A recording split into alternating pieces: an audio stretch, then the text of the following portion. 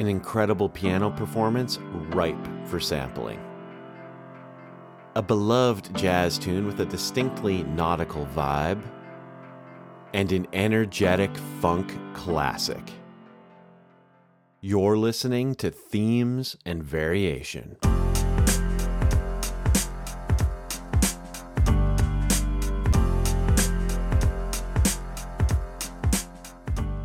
Themes and Variation is a podcast about music and perspectives brought to you by the online music school Soundfly. I'm your host, Carter Lee. So, folks, a very exciting episode for you today, as our very special guest is the one and only RJ-D2. RJ really first made a name for himself with his acclaimed debut record, Dead Ringer. He's really proven that it's possible to make infectious instrumental hip-hop beats for a very wide audience without the need for a singer or MC. And since his debut album and many, many others to follow it, he's taken on one creative challenge after another, from composing the TV theme music for Mad Men to collaborating with vocalists and rappers and taking the art of sampling to brand new heights. And as you heard on the pre-roll for this episode, we actually just released a brand new course with the man himself, RJ-D2, From Samples to Songs. You might be asking, Carter, what can I expect from this brand new course? Well, you'll learn new approaches to sampling, songwriting, and arranging, and how to make instrumental beats that capture someone's attention from start to finish. Along the way, of course, RJ will be sharing with you his wisdom, perspectives, and advice for fulfilling your creative dreams. I still can vividly remember being at Berklee College of Music my first week. Just met my roommate. We kind of go in our separate sides of the rooms. I might have been reading something, and he throws a track on, absolutely blasting. I believe it was Beyond the Beyond from RJ's record, The Third Hand, and I was absolutely hooked from that moment on. So to be able to now be down the road and actually play a part in making a course with this guy, it really is a dream come true. And our entire team had so much to do with bringing this course to life. So I really hope you check it out. Of course, as always, feel free to use that discount code THEMES to take 20% off a monthly or annual subscription. This one, I mean, like all of our courses, but of course this one, it is so worth diving into. And of course, joining RJ and I on this episode is my bass playing brother, the one and only producer and composer, Mr. Martin Fowler. And we get into all kinds of things on this episode, like how imposing limitations on yourself can actually enhance your creativity, RJ's unique relationship with the wonderful world of music theory, and so much more on the world of sampling from one of the greats to ever do it. So without further ado, let's get into the episode. Sample Fodder Songs. Folks, another Themes and Variation coming at you. I'm joined today by the one and only Mr. Martin Fowler. Marty, how you doing, man? What up, what up? I'm great. I'm so great. Yes. Dude, I don't want to bury the lead here. I'm super, super stoked. I think we both are to be joined by the one and only RJ-D2. RJ, how are we doing, man?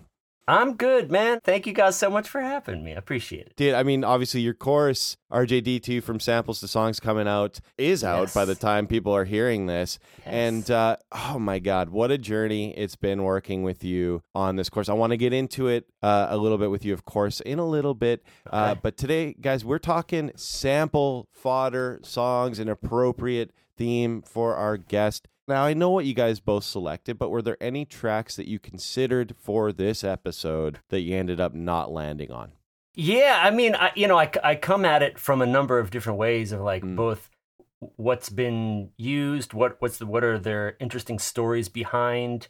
My pick was largely arrived at just from the sheer volume of stories that can be told on this track, but absolutely. I mean, for anybody that's familiar with the Ultimate Breaks and Beats compilations, instantly in my head, I can just go through and basically pick 80% of the things that were put on those compilations as potentials for this.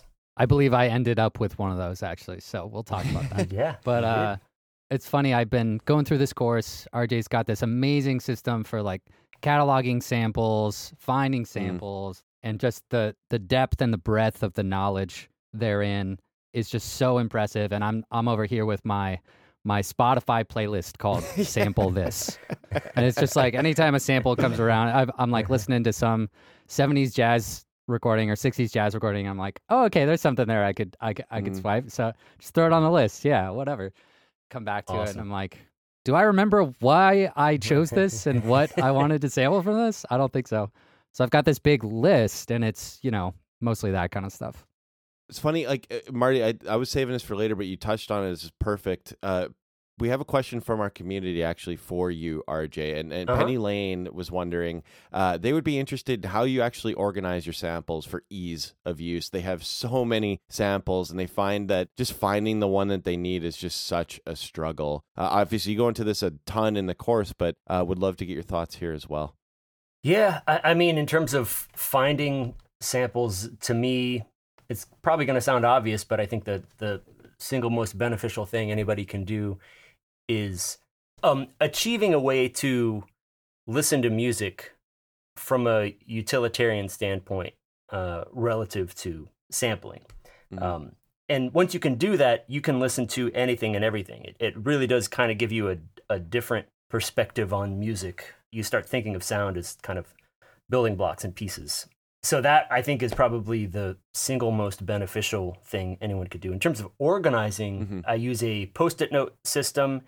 I try to break my record collection into, chunks that I'll have cards, divider cards. Within those divider cards, I try to, loosely speaking, kind of front load things. So like I'll label, to use an example, if I'm finding, a drum break, I'll have a divider card that says drum breaks. I'll put a Post-it note on the thing that says drum breaks side 2, track 3. In addition to that, if I think it's like a 9 out of 10, I'll put that at the front of that section. And if it's a 2 out of 10, I'll keep it and I'll catalog it, because you never know what kind of situation you're going to be in, what's going to work. But I'll put those kind of at the end. I'll work my way backwards from, in essence, the stuff that I like the most to the stuff I like the least. Nice. Yeah, you see, Spotify needs a Post-it note system. That's what it needs. That's what it's missing. I'm sure they'll be introducing that shortly. That would be fantastic. Well, gentlemen, why don't we dive into some music? Let's get listening. This is our first selection for the episode. It happened to be my pick, so let's dive right in.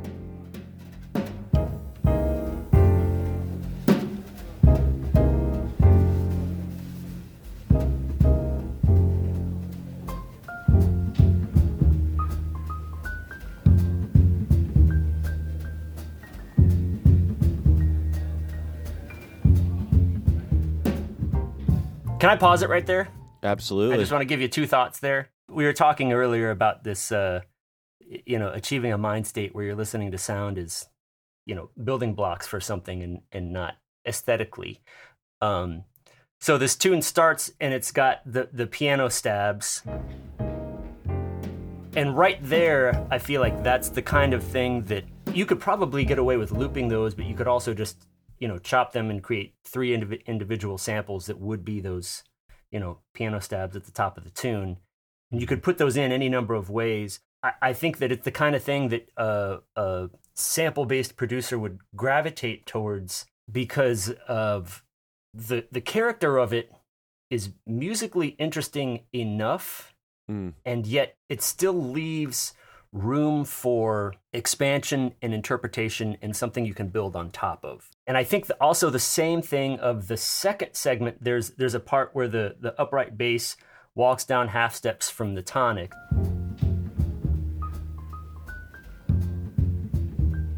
Same thing applies to that. I think that you could take that, there's almost surely a loop in there, but you could also chop that. It's interesting enough, but also has space. The big mistake I made when I started making rap records is I was trying to make complete compositions that were, standalone things that sounded great by themselves. And the problem I would run to is I'd pitch these to rappers and they'd be like, "There's no space for me. This is already." And it was a hard lesson to learn that it was incredibly valuable. Is how do you scale something back? And you can't think of it like you're actively trying to hit a home run. You're literally only trying to hit a double or a triple, so that the rapper can,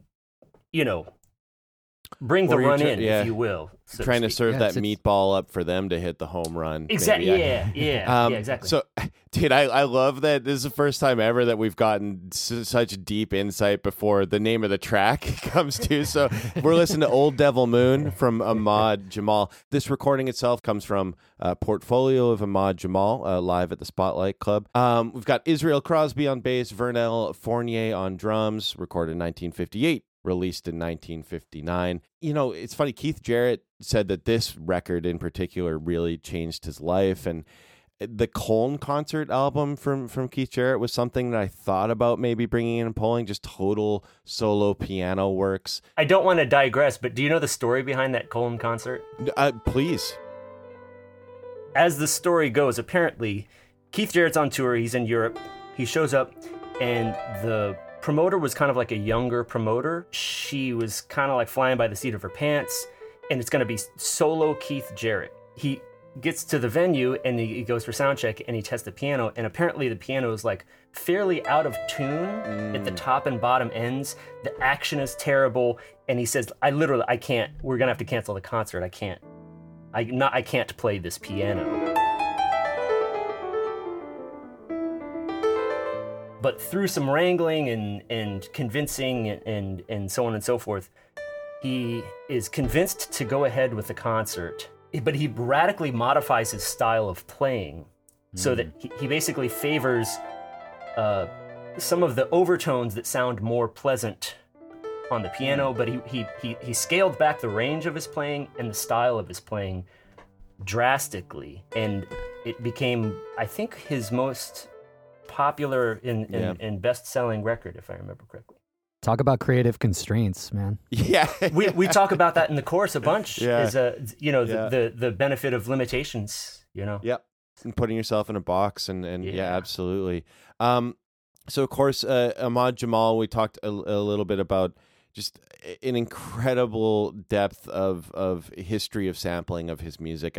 On this podcast, we went deep earlier on Stakes is High, of course, chopping up Swahili land.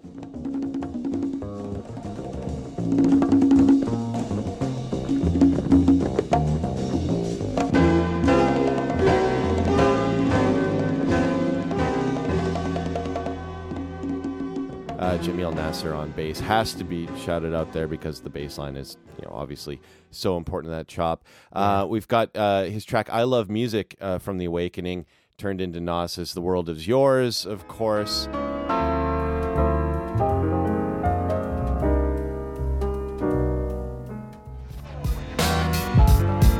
Whose world is this? The world is yours. The world is yours. It's mine, it's mine, it's mine. Whose world is this?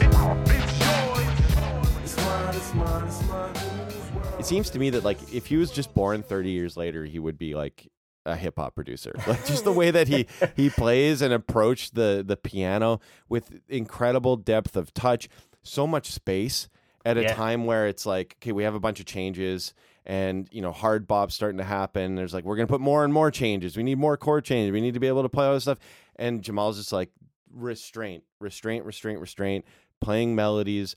All of his arrangements and improvisation is all about space. Yeah, it's interesting how his style of play kind of lent itself so favorably to sampling in the world of hip hop, because I think some of those things are not what you would particularly guess or intuit. If I put myself in the shoes of if I was a 60s, early 60s player of anything in jazz, moving into that late 60s, early 70s, mid 70s period, the things that I would assume would have utility at a later time aren't necessarily the things that had the most utility, if that makes any sense. And I think it is a testament to how sample-based hip-hop producers really were able to, make something new out of something that was not for that, intent, if you will.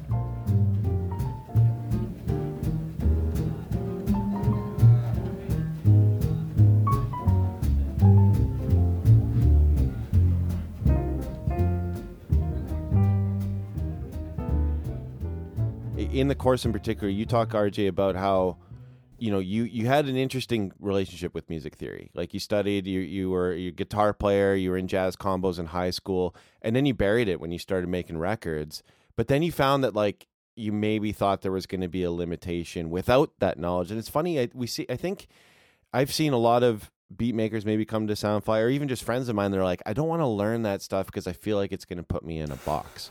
But like you're a testament to that being the exact opposite. I wouldn't mind. Yeah. Would you mind? Yeah, discussing just a little bit about how you decided I need to add to my harmonic vocabulary, and then how that maybe blossomed into opening so many doors for you creatively. To me, the pathway of learning, the technical side of music, is very similar to kind of like ascent and descent up and over a mountain or a hill or something like that. I completely understand when people say things like, "Oh, I don't want to learn this stuff because I don't. Then I'm just going to be a clone. I'm just going to be like every other Berklee music grad that's coming out." And I understand, because I thought that there was a point in time where I thought that not understanding the mechanics of music was of benefit. And I will say there is some truth to that if what you can do is exist solely inside your own internal musical language. Mm-hmm. And I think people can develop their own internal musical language that makes sense to them, and they can do that. But for me, in my experience, when I talk about the ascent up a mountain, there's a point at where you're learning it sucks and it's not fun, and it's just kind of like an instrument. Like when you're learning to play an instrument, you're so focused on the technical part of it that the playing cannot be fun. It can suck, and then you get over that. And then once you just kind of normalize, and then it becomes, how to hold a drumstick, or how to hold a guitar pick, or where to put your fingers on a keyboard. When those things start to become background code, and now you can think about what you're saying with the instrument, not just literally having to play the instrument. And I think the same thing applies to music theory, where once it becomes a tool that doesn't need to dominate your conscious mind as you're using it. Yeah. Then it just becomes a tool. You pick it up, you put it down when you want it, and you put it down when you don't want it. And then what it becomes is completely liberating and freeing. Mm-hmm. But you do have to get to that other side of the hill.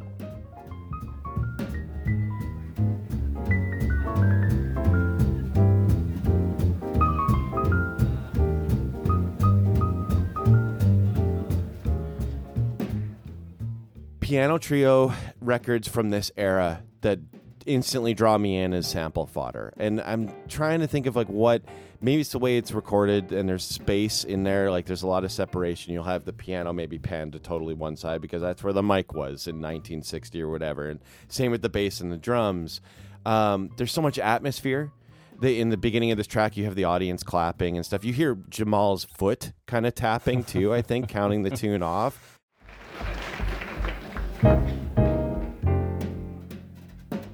I'm inclined to think that it has more to do with the playing than the engineering. Because for me, when I hear the engineering of this recording, it sounds like a live recording, and in general, that's not a thing that usually that's a liability, not an asset.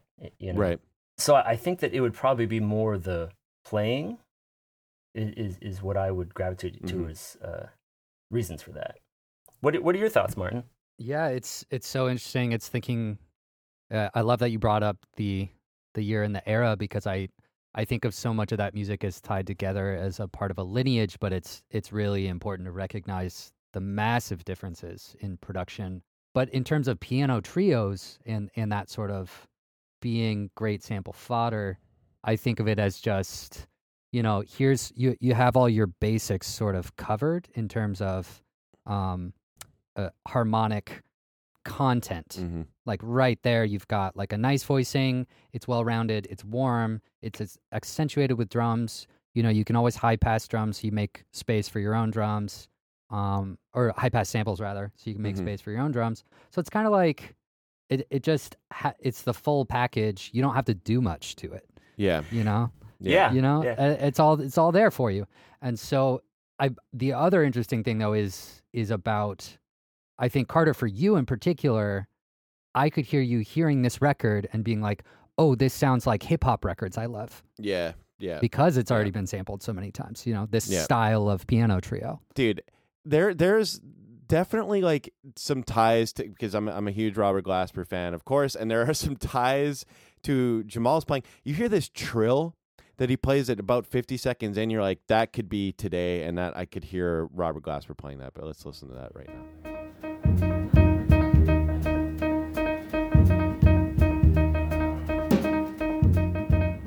RJ, you refer to it as the Q-tip approach and the DJ Premier approach, right? Where it's like, where you're finding more implied rhythms and loops, that's maybe more the Q-tip approach. And then with Premier, it's like, there's no implied rhythm whatsoever. Everything is fair game. I'm going to take it, chop it, and rearrange it.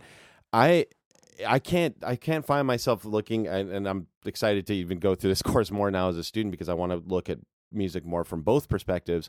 So much of my chopping or anything like that comes down to looking for implied rhythms and things like that. So this is the moment that when I heard this record and heard this track, probably a decade ago, there was this very specific loop that was like, this is absolutely perfect. So let's have a listen to that.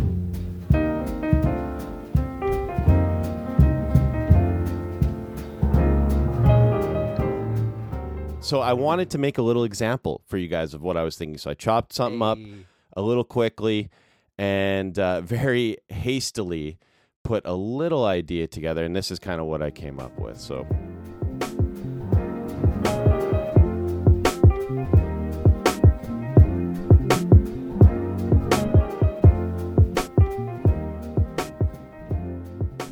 That's slick. I like it.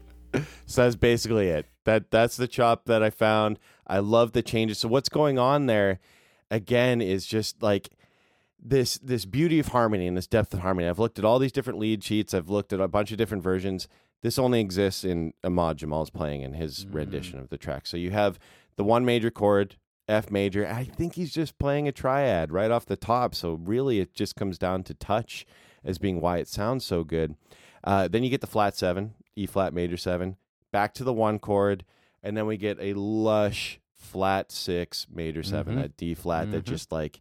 I should have known the moment that flat 6 hit that was the moment that you were going to choose. That's such a Carterism, that sort of turnaround like that sense of harmony. It's like in your musical language, that particular kind of change, It's funny, like it's Glasper-like mode mixture 60 years earlier. It's the craziest thing that like you hear that and you're like, oh yeah, I've heard that before. And like you check the records that you've heard it before on, and they're very recent, very, very recent. But Ahmad Jamal, I think, maybe has gotten his due, but I still think is criminally underrated as an innovator and a piano player and an artist, but also just so ahead of his time.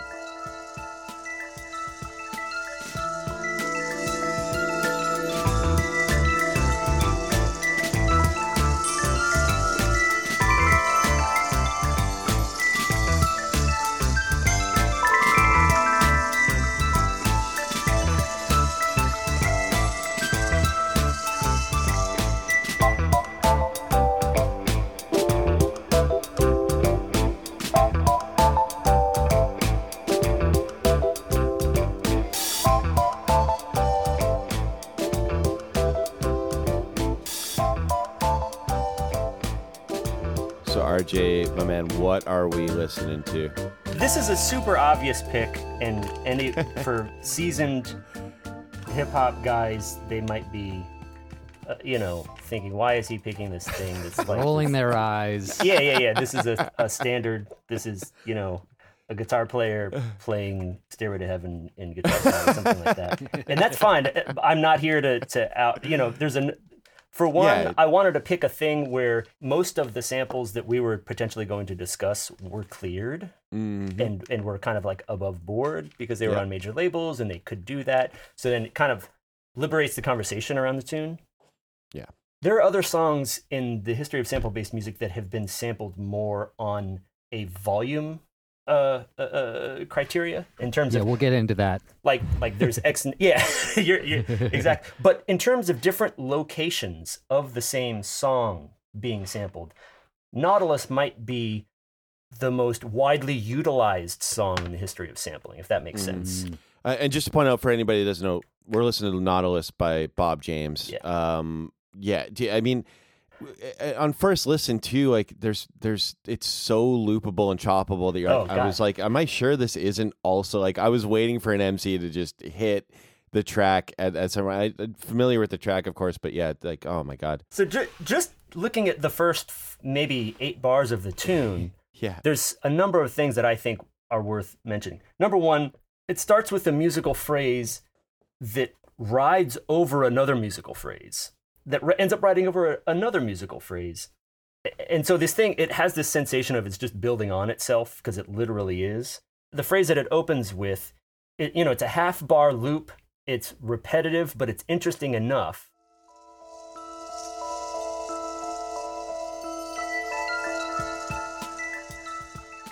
So right there, I mean, you talked about like things that were like the blueprint for hip hop. To me, this song is in many ways, it might be the closest thing to like a, whatever you would call it, progenitor of hip hop or something. Mm-hmm. Because just making a half bar loop that's interesting, that's not boring, but also doesn't dominate the conversation is really hard. So that's just the first musical phrase there. Yeah. Another thing I want to talk about here, as it pertains to that phrase, for anybody who's ever sat down at a Fender Rhodes and tried to recreate that sound texturally, I still am not sure how that was recorded. Wow. So you have the musical side of it, which is interesting. But if you were to, for example, if Ahmad Jamal were to play that exact musical phrase in 1958 on a piano, on an acoustic piano, it would not nearly been as widely sampled. So you have this kind of otherworldly texture to the actual sound of what you're hearing. When I hear it, I'm like, it's halfway between a synthesizer and a Fender Rhodes. Yep. I'm fairly confident that it's a processed Fender Rhodes, but I've run that thing through, a Rhodes through a 2600 and a bunch of effects pedals, and I still can't duplicate the tonality of it. It's just got this like mysterious feel to it. Kind of feels like outer space to me, just in terms of the note selection. And then when the bass line comes in, you have like, now you have a 1 bar. You've got a half bar loop that's introduced, but what happens underneath it is a 1 bar loop. Great, perfect musical idea that can always add interest to things. It's a killer bass line on its own. I'm going to detour quickly here and say that like just the bass line is so iconic that some people might not even realize that Slick Rick's children's story is the bass line to Nautilus. Oh. Just replayed, and if you listen to it in your head, you'll realize it. And it's a little bit of a what the F moment.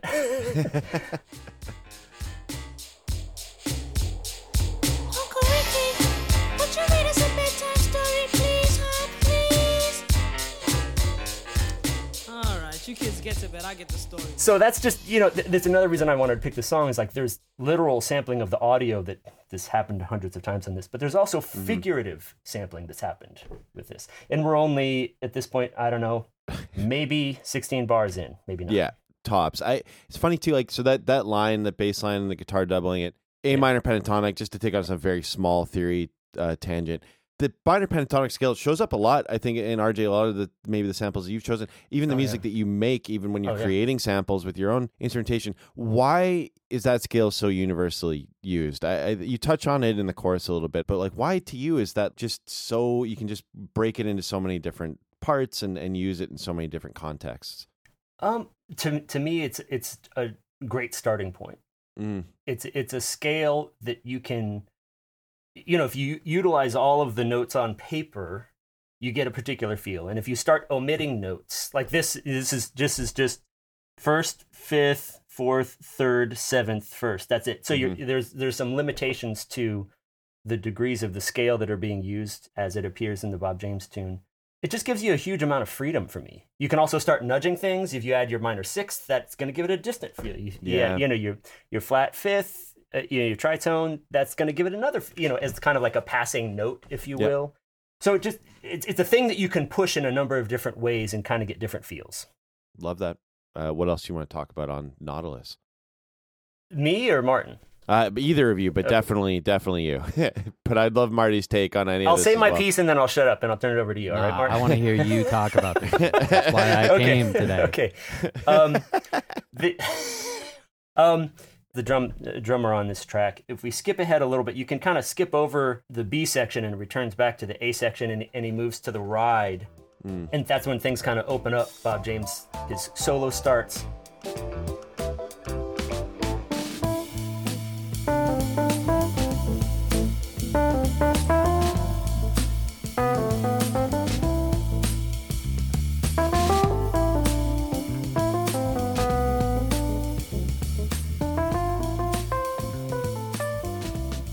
Okay, so at this point in time, we've abandoned the original groove for the bass line, and now it's gotten much more simplified.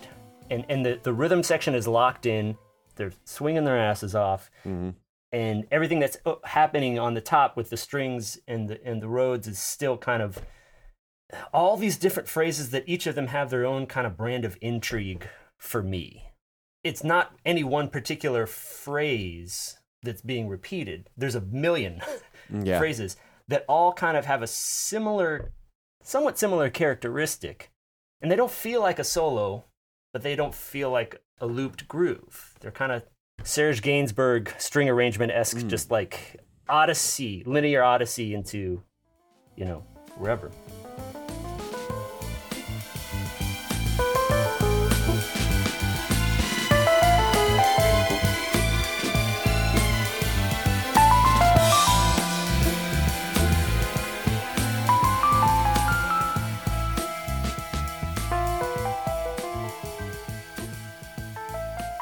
And what is it about Rhodes-focused band leaders that make such amazing sound? Like Bob James, Ronnie Foster, there's so many others too that I'm like, that there's escaping me right now, but they just sound so good. Like man.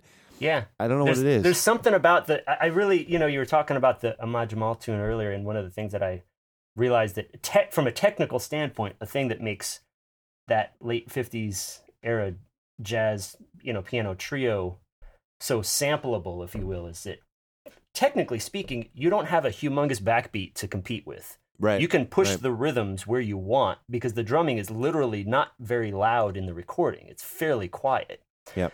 You've got a bass that's nice and thick and warm. And then on the top end, you don't have like a brass section or strings or a vocalist or anything. So you have these huge chasms at the top and the bottom, just kind of waiting to be filled up with whatever your hip-hop producer mind is going to do for the drums and on the vocals. Mm-hmm.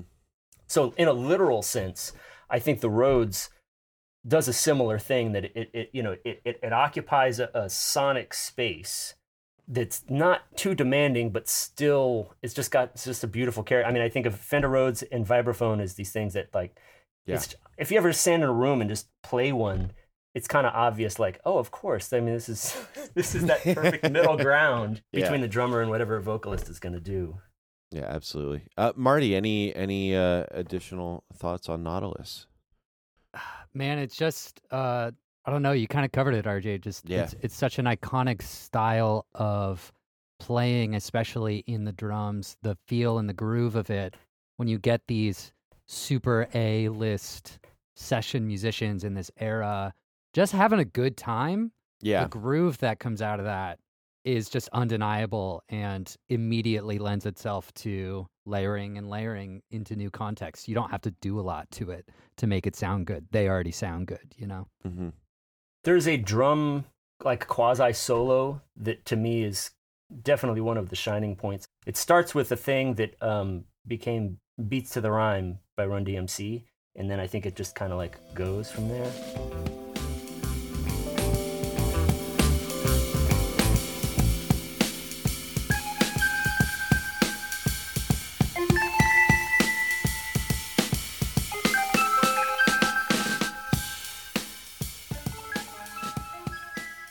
That became such an iconic Run DMC loop. It feels like a drum break. And this is a perfect example of how extreme minimalism can like do so much. I mean, it's just two notes on that affected Rhodes. It's going through a phaser or whatever it is, and a drum loop. But because of the placement of the notes and the drums and the swing and everything, that's really all you need. I mean, that is Beats to the Rhyme by Run DMC. Yeah. Rhyme get mine on a TOP. Can another MC ever 15? Hell no. It's like the A, the B to the C. what the drummer is doing, what Idris Muhammad is doing here, to me, really kind of like, I've borrowed so much from just the upcoming part.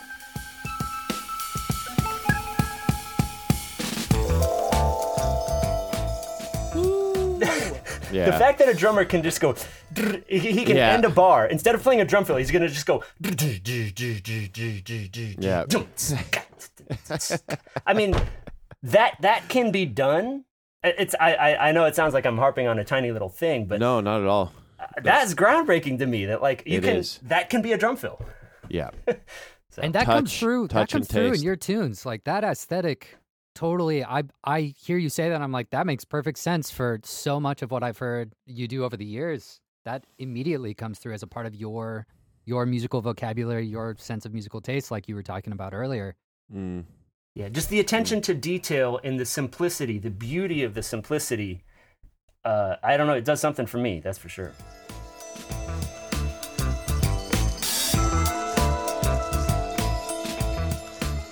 How do you explain the art of sampling to somebody that's completely unfamiliar with it? I think that a lot of what we've discussed today can help.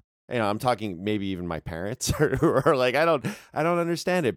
Is it just something like, yeah, I can't explain that to somebody if they just don't get it? That's totally fine. Like, you know, it's a tough one to explain, and the easiest and simplest way I have, when forced to, I generally try not to sell people on things, but probably the easiest analogy for me is to explain it like a mosaic.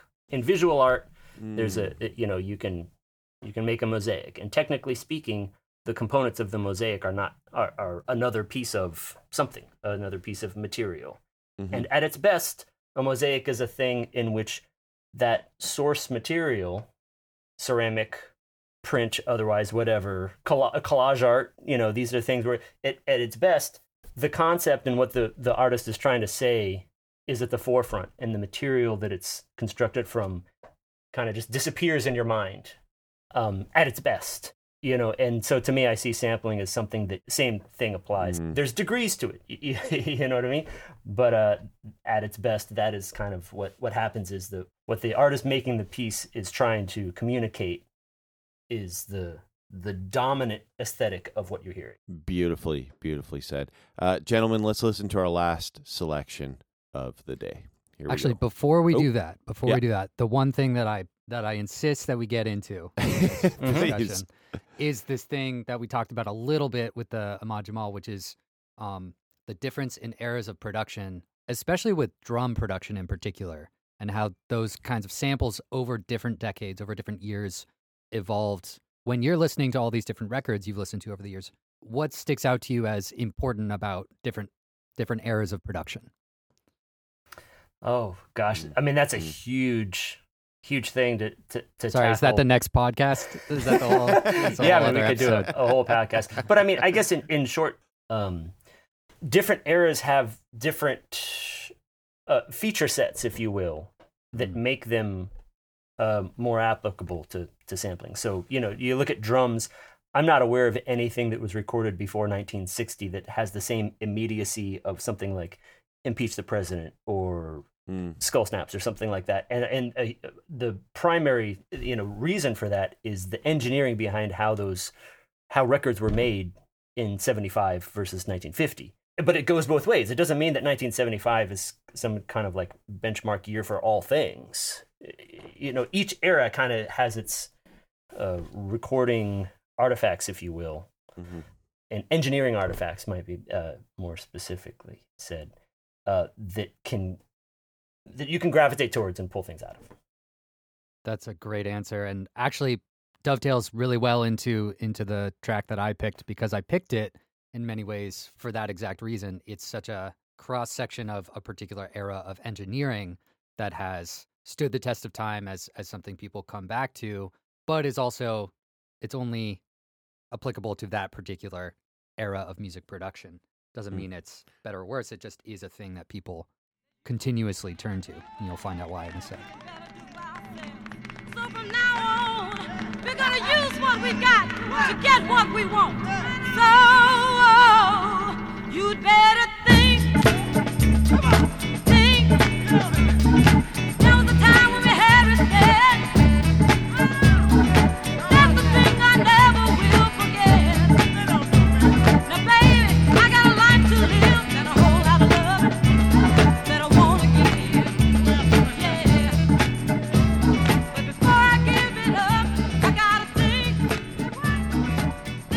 What are we listening to, Marty?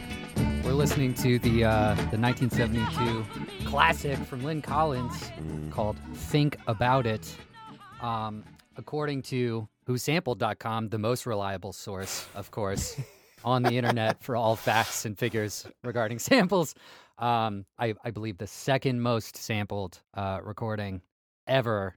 I was looking at this track, and it said it's been sampled in 3,000 songs. And I was like, it must be like around 3,000 songs. And then I refreshed the page, and it refreshed to 3,001 songs. I was like, oh, no, it literally just hit 3,000, like, bona fide tracks have been made using this recording. Wow. That is unreal.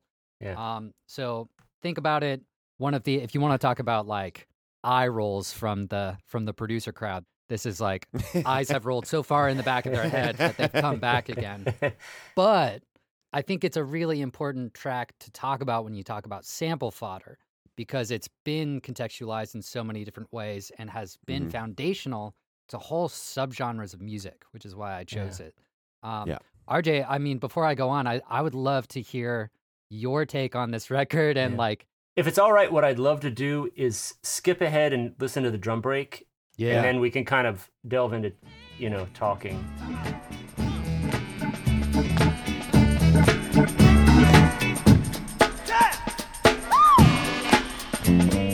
It takes two to make a thing go right.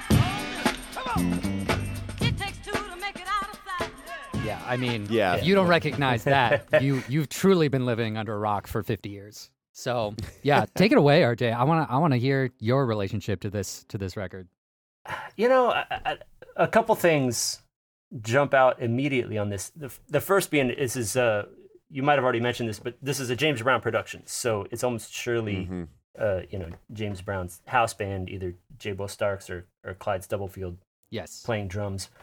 But he had such a heavy hand in directing and producing all of the Lynn Collins, Vicki Anderson, Bill Doggett, James Brown, JB's, any record that came out under his watch. Pretty obvious he had a very, very heavy hand in the aesthetics of it. So you get that swing and that funk and everything about it effectively sounds like a James Brown record with Lynn Collins singing on it. So the drums, they sound great. There's enough thump in the kick. You can just loop that break if you need, and you really don't have to do much else. If you're a rapper, for example, and you want to rap over something that's 110 beats per minute and it's just a drum break, this will suffice. You don't need to do anything else other than just loop that. Mm-hmm. which is essentially what Rob Bass and DJ Easy Rock did for their 1988 classic, It Takes Two.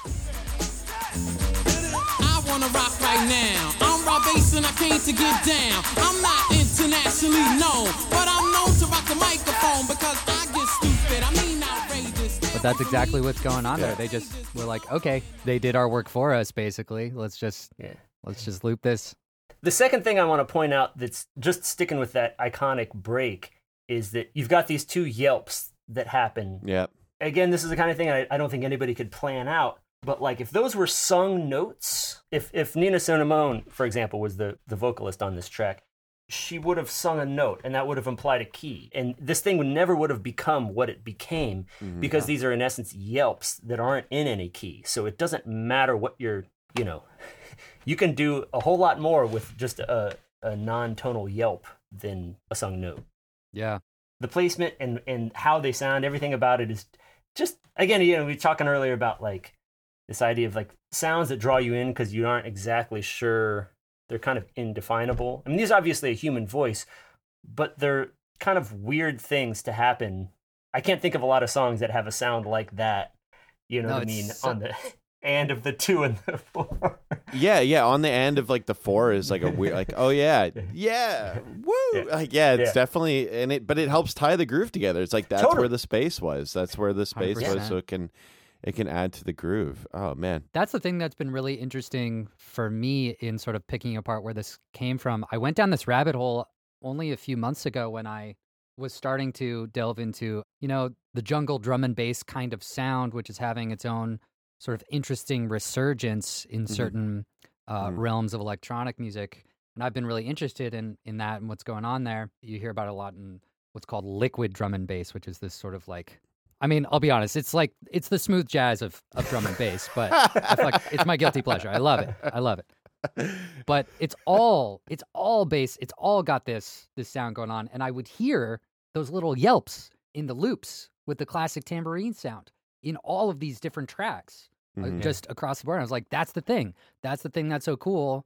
That's the thing that like defines what's going on in this music. It's essential to this music is that little yelp. Like, where does that come from? Come to find out, it's James Brown yelling in the background of his own production. Yeah. Like 50 years later almost. It's wild. So, for example, there was a track I had queued up called The Unspoken by Technomatic, which is a great sort of modern example of that.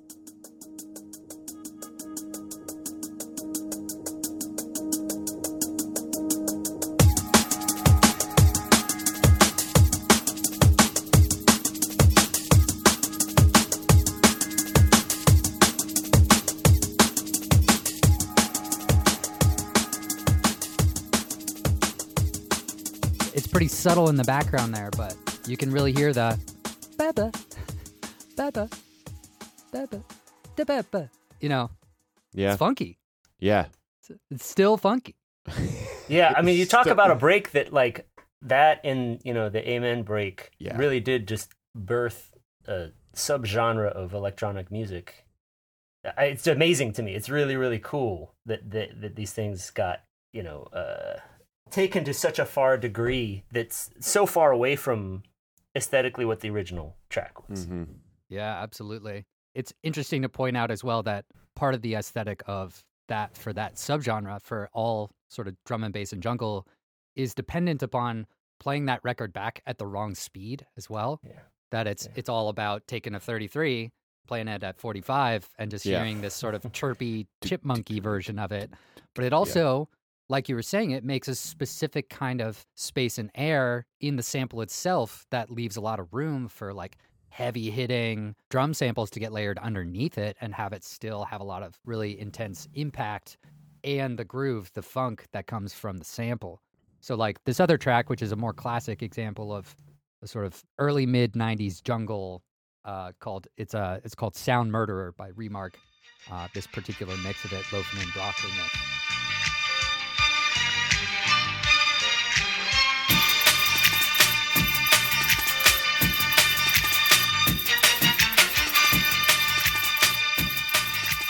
You hear that chipmunky James Brown up in there, you know, just doing his thing, keeping it funky. So it's just such a funny sort of artifact from this record that continues to be seen and utilized year after year. This record continues to be sampled. It's really wild. And of course, the Amen break comes in later in that track. So it's a match made in heaven there. There's so many cuts from this record and so much sample fodder. Any other that you really want to cue up? Yeah. The other thing I want to talk about, and I'm so curious, RJ, in your experience, if this is sort of an anomaly of the production of this record, but like where else in the history of music do you hear 2-bar tambourine breaks where they're like, you know, it seems like a good idea, just 2 bars of tambourine between sections. That'll make some space. It's pretty abnormal for sure.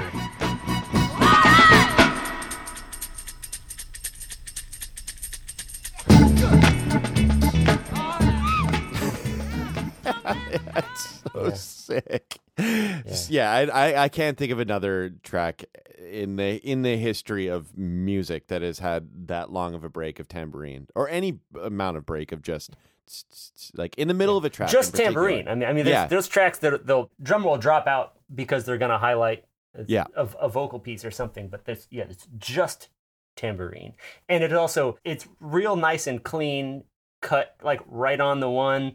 There's no pickups that happen. The drummer isn't filling his way in. It's a literal loop. Boom. Yep. Here you go. Yeah, it's a trip. It's almost like they knew what was coming, you know? Yeah. It's like it's made to order practically. Yeah, exactly. And the particular quality of that tambourine sound is the thing that always catches my ear in recordings that use that sample. I can always hear that tambourine sticking out, or in a lot of tracks in the style that maybe are trying to separate from that sample, they still end up creating a sound that's trying to capture that same air, that same quality of that tambourine sound from that particular recording. So fascinating to me. Anything else from this track at all from either of you guys before we wrap things up? No, I mean, the only other thing of note is that the again, kind of the unintended consequences kicking in at the intro of this tune. There's all these vocal bits that have been hit, like 6 Ways to Sunday. It's a long intro, for a song that's going to end up in a groove, and also if you have this record on 45. I mean, you can't put a 7-minute song on a 45, so I don't know if the playtime on this tune is 3.5 minutes. You're burning the first 40 seconds of that with her just BSing at the top, which is great. It's just a weird choice to, you know what I mean? Yeah, definitely. I mean, the only other thing that I would say is I think it's interesting, this tune, that it's of an era where very, very close mic'd, so not a lot of reverb. You're talking about the tambourine sound. That's tabourine's got to be within 2 feet of a microphone, if I were guessing. And yet it's a Cannonball Adderley-esque, like they're taking great pains to fake like a party setting or a live setting. Mm-hmm. And it's all around the performances. They're kind of acting like this is happening in a club when it's very, very obviously happening in a studio. Yeah. And that's not a critique. It's just an interesting thing that would, people did that in the 70s. Well, at the end of the day, that's like why James Brown can get away with just yelping all over a track that's not even his track, Yeah. And is an artifact that now we live with to this day. Sure as hell feels like a party when he does it. I mean, that's for sure. The only other thing I wanted to ask you about, RJ, is 3,000 plus sampled tracks, or tracks using this sample. It feels almost like this is a track that belongs to the public domain just by virtue of how much it's been sampled. Mm. You were touched a little bit on simple clearance and having open conversations about sampling. It can be such a dicey thing, essentially using other people's sound recording IP. But I'm so curious, what your ethos is on sampling, on using other folks' material, and when does something become sort of transcend the original recording to the point that it's sort of something else entirely? Yeah, I think in some ways the assessment of that is in the eye of the beholder. Mm. It's a tough thing for me to try to see as having any kind of hard line. You know what I mean? I mean, I guess to kind of use an analogy, there are chord changes that are so ubiquitous that they're considered, for all intents and purposes, in the eyes of the law, they're considered effectively public domain. And then there's chord changes that aren't. And I'm not here to stake a moral claim on one or the other, but I think that, if you're going to have a system of law, what are the parameters for what is and isn't considered enforceable / public domain? And is the only criteria age? I don't know. I am not here in any way to make a claim, because I think that when I zoom out on this, when I'm really honest with myself, this is going to sound hyper philosophical, and forgive me for taking it here, but to me that is the end conclusion, so we might as well end up here anyway. In the history of human evolution, is humans making a living off of art some kind of weird anomaly or aberration in terms of evolution that we are just living through right now, that kind of doesn't make complete sense? Because it didn't exist at one point in time, and maybe it won't exist at. Maybe we'll reach, some other point in time where it's and you could call it a utopia where I don't, people like me, it's almost impossible to make a living in art. There's an argument that maybe should happen, Yeah. So I don't know. I forgive me for making a hyper philosophical conversation, but it really is to me kind of the end destination of any of these conversations. Yeah. The logical conclusion. I do agree. That's the thing I never will forget. Now, baby, I got a life to live and a whole lot of love that I wanna give. Yeah. Dude, RJ, your chorus, man. We got to touch on this really quick before we wrap, because your brand new chorus, RJD2, From Samples to Songs, is live now at soundfly.com. What can folks expect from your course? It was a blast to do, and I honestly, I learned things from making this course that I didn't, or I realized things about my own process of making records from just talking through this course, because I hadn't really picked it apart and analyzed it to the degree that we did before at all. What can people expect? as much help, information, guidance, tips, tricks, secrets as I can cram into a course that will, help anyone who is interested in making sample-based music. And I think to a larger degree, just the assembly of how we make records in a modern era on a computer. Yeah. I'd like to think that these concepts apply to just general record making. Yeah. To me, it's just as much about that than it is about how one goes about making a recording. Just by the nature of the music you make, there's a lot of sample focus on it, of course, but there's so much about arranging. Like your approach to arranging is incredibly unique, and that is a huge through line through the course. You kind of touched on this as well, but I love getting questions from our community, and I want to make sure that I ask them. Mm-hmm. So this is from Eric Anderson. What can people who are completely new to sampling, have really never done it before at all, expect to learn and even benefit from by taking this course? Whew.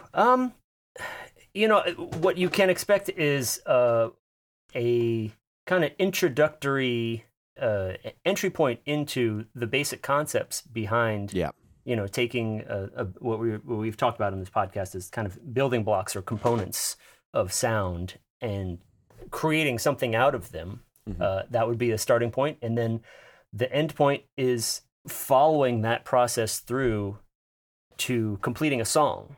And completing a song to the best degree that you possibly can. I found it really illuminating too for something as simple as like, well, why a lesson on that? But like crate digging or like how to scour through records, and like you touch on your just the wealth of experience in the years of looking at records that you can now just by the era of the record, maybe the image on the record, maybe the artwork on it or the personnel, you can tell, yes, this record's going to be something I need to dig into. But beyond that, it's also like where to listen, how to find samples, you touched on this too, but just even organizing your sounds, like something that feels simple, but it needs to be addressed. How to load sounds into the MPC, things like that. How to get them into your DAW, how to sequence things in your DAW. Stuff that, again, I think is often overlooked when you're starting out. But because you've gone through it and you're looking back really through the lens of an incredible career that you're now disseminating as information. So I think it's just... One, I joked about this with you earlier, but I'm not going to actually do it, but I want to send you a bill for the future MPC that I buy for sure, because I'm so excited about buying one and digging in and really learning how to use it. But I think the concepts apply to any machine. Exactly. I see guys doing things on the 404 on Twitter that's incredible, and there's all types of. I don't think the device really matters. Hopefully, the concepts of the course are the things that will, at the very least, provide some interest and some intrigue. Oh yeah. For someone that doesn't want to do it, and for who knows, maybe for someone who's on the fence about whether this is interesting for them, it could hopefully provide, like you said, kind of an on-ramp for how it can be gone about. 100%. Marty, any thoughts on the course that we didn't touch on that you want to hit here? There's a couple things. I would say, while I totally agree, the concepts are the most important thing. I think for someone like me who I feel like what I do a lot of is make a lot of sample-based music, a lot of arranging and organizing in sort of this way. I can't believe how many new things I learned from this course myself. Oh, cool. And Great to hear. In part, it was looking at the way that you've been so creative. I know you said the machine doesn't matter, but the way the machine has imposed some creative restrictions on you over the years led me to think about different ways of doing things that I've been doing for decades at this point that I might actually start incorporating into my regular music making. I wouldn't have expected to come to the course and have my brain rewired in that way. Well, that's great to hear. Thank you. The other thing is there's some really cool breakdowns of a couple of your tunes that I found very, very enlightening and insightful, and that alone would have sold me. So that's awesome.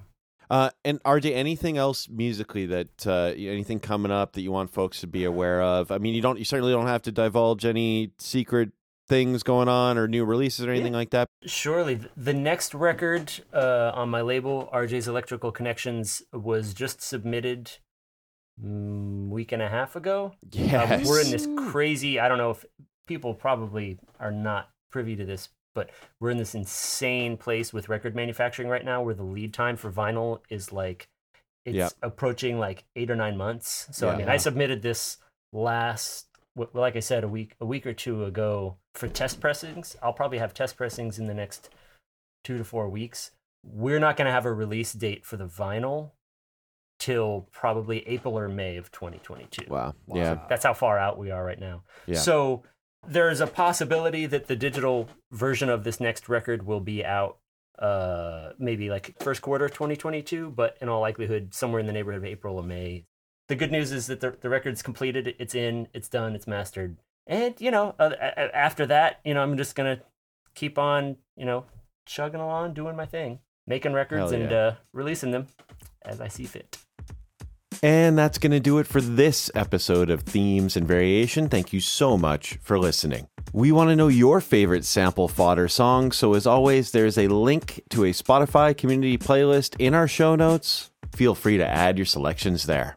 And be sure to check out the brand new course on Soundfly.com, RJD2 From Samples to Songs. As you heard from RJ himself on this episode, so much went into it, and I really think you're absolutely going to love this new course. And as a special treat, we're going to play this one out with a cut from RJ's record, The Colossus, Let There Be Horns. We'll be back in 2 weeks with a new episode and a new theme.